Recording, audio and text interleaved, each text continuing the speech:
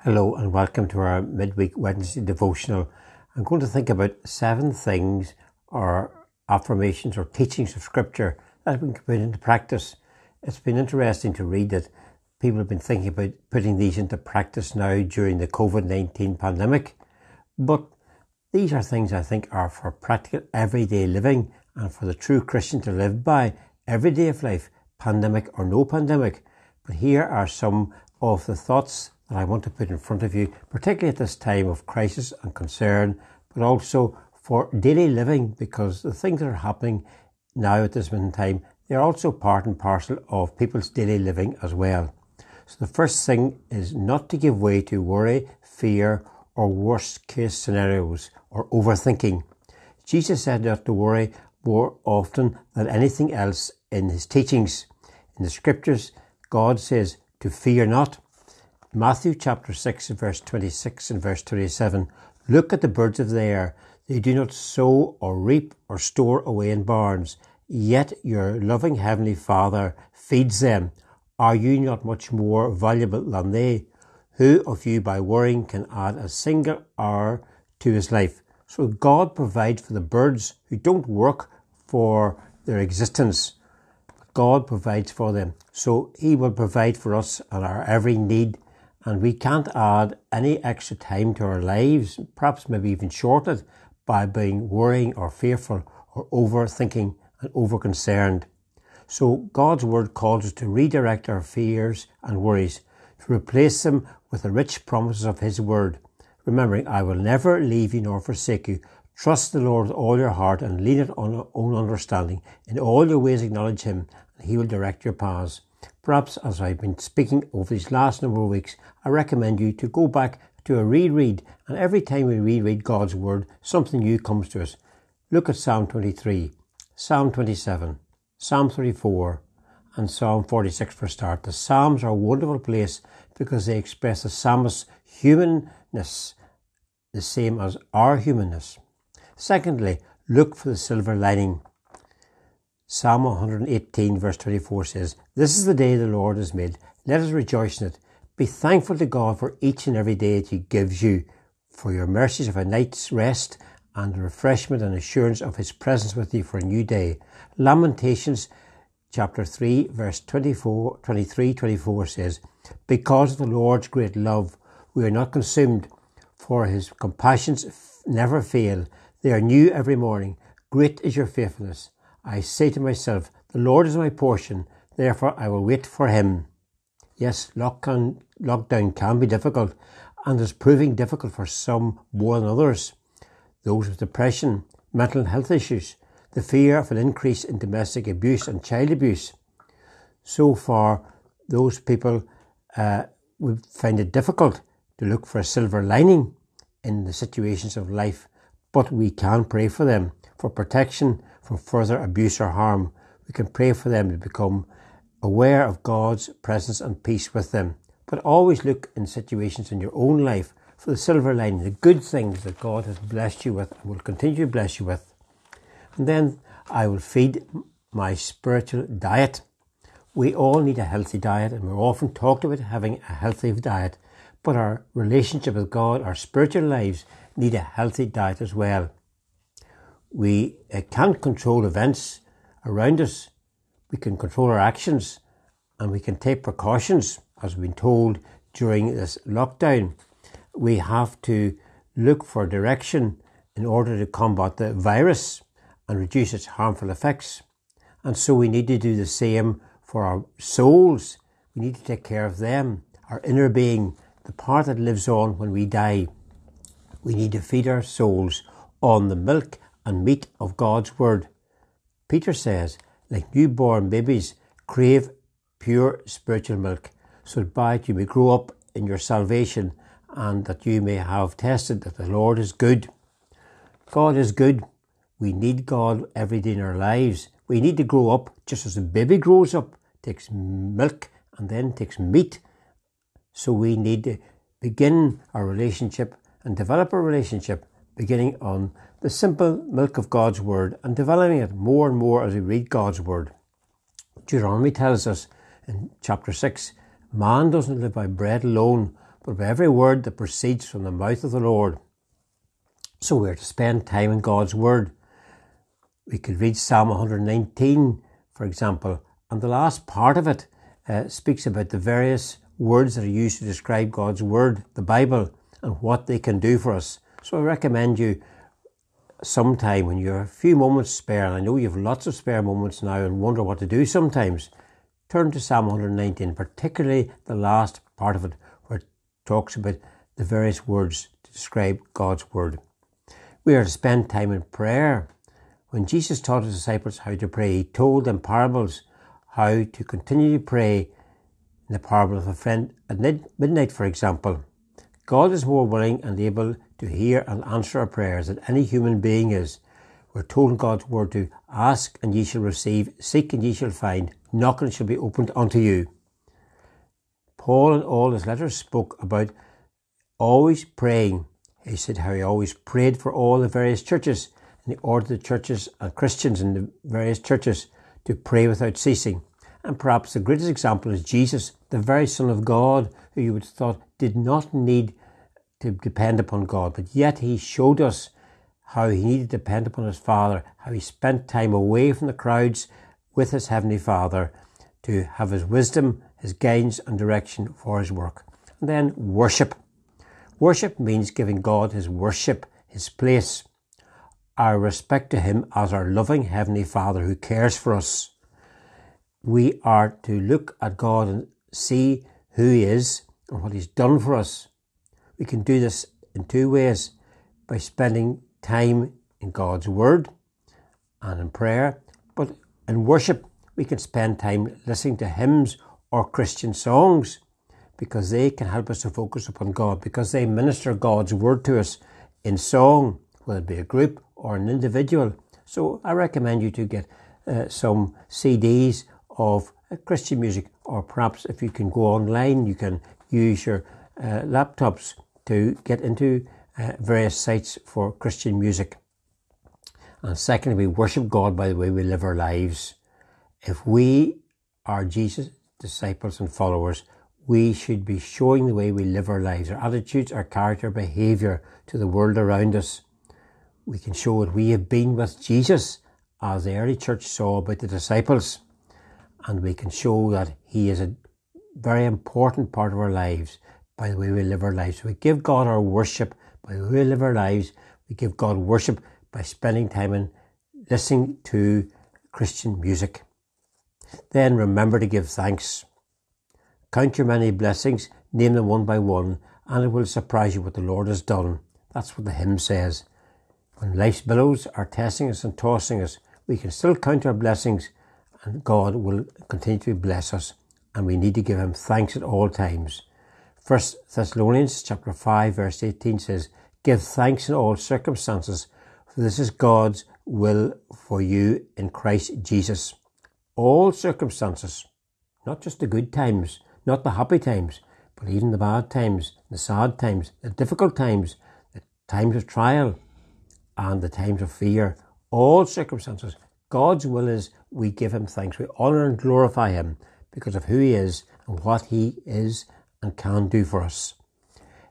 James chapter 1 says, every good and perfect gift is from above, coming down from the Father of heavenly lights, who does not change like shifting shadows. God provides everything, so we give him thanks for that.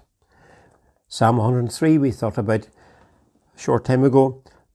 Bless the Lord, O my soul, and all that is in me. Bless his holy name. Bless the Lord, O my soul, and forget not all his benefits.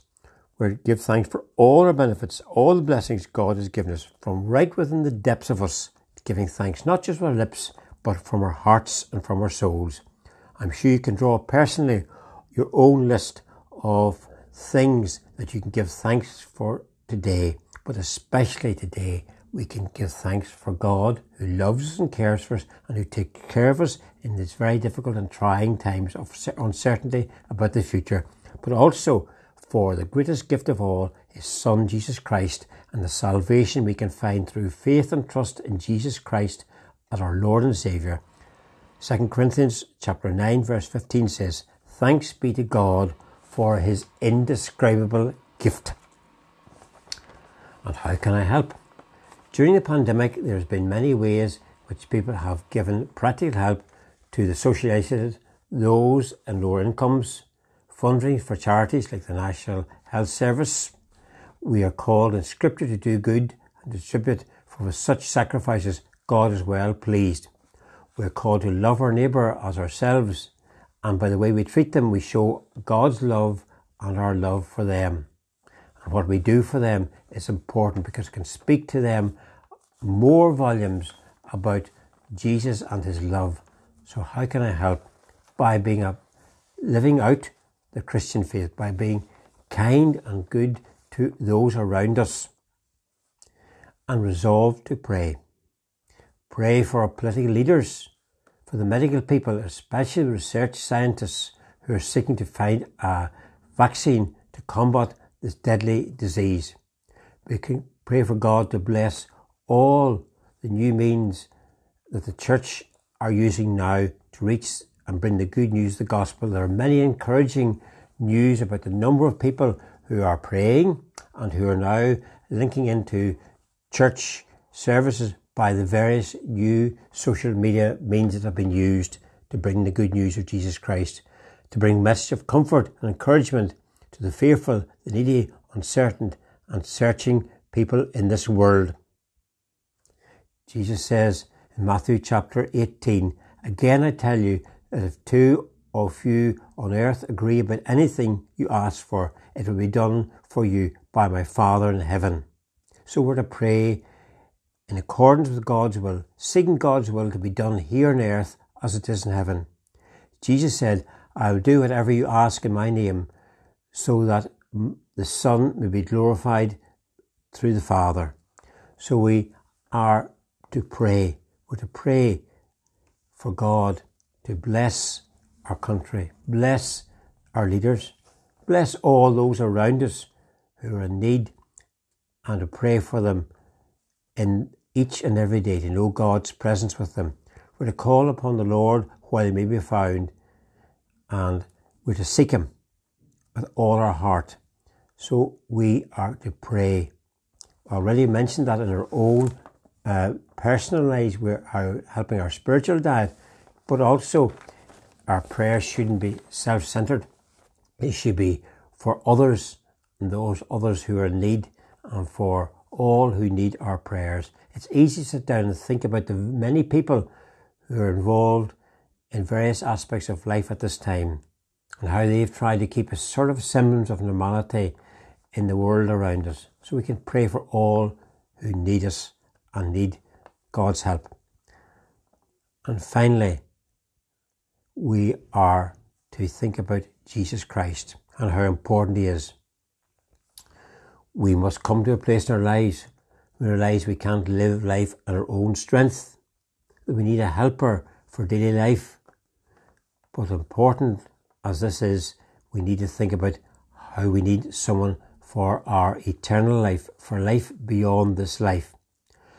Very clearly, these last number of weeks have reminded us about our mortality and the frailty of our lives, how quickly we can be well one moment, ill with a deadly virus, and be dead in a very short time.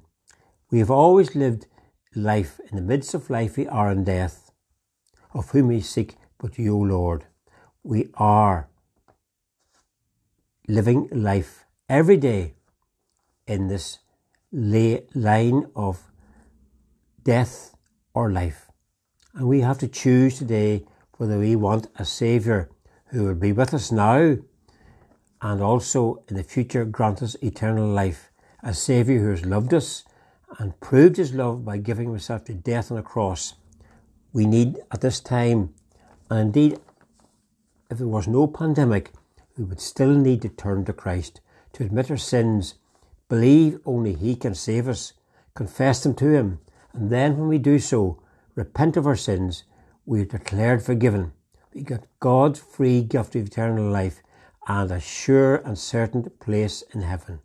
And then we can begin to live for him each day, going out and living by our lives and then by our lips to our neighbours and our friends and all around us, we can enter into a relationship now with Jesus Christ, and we begin to serve him now.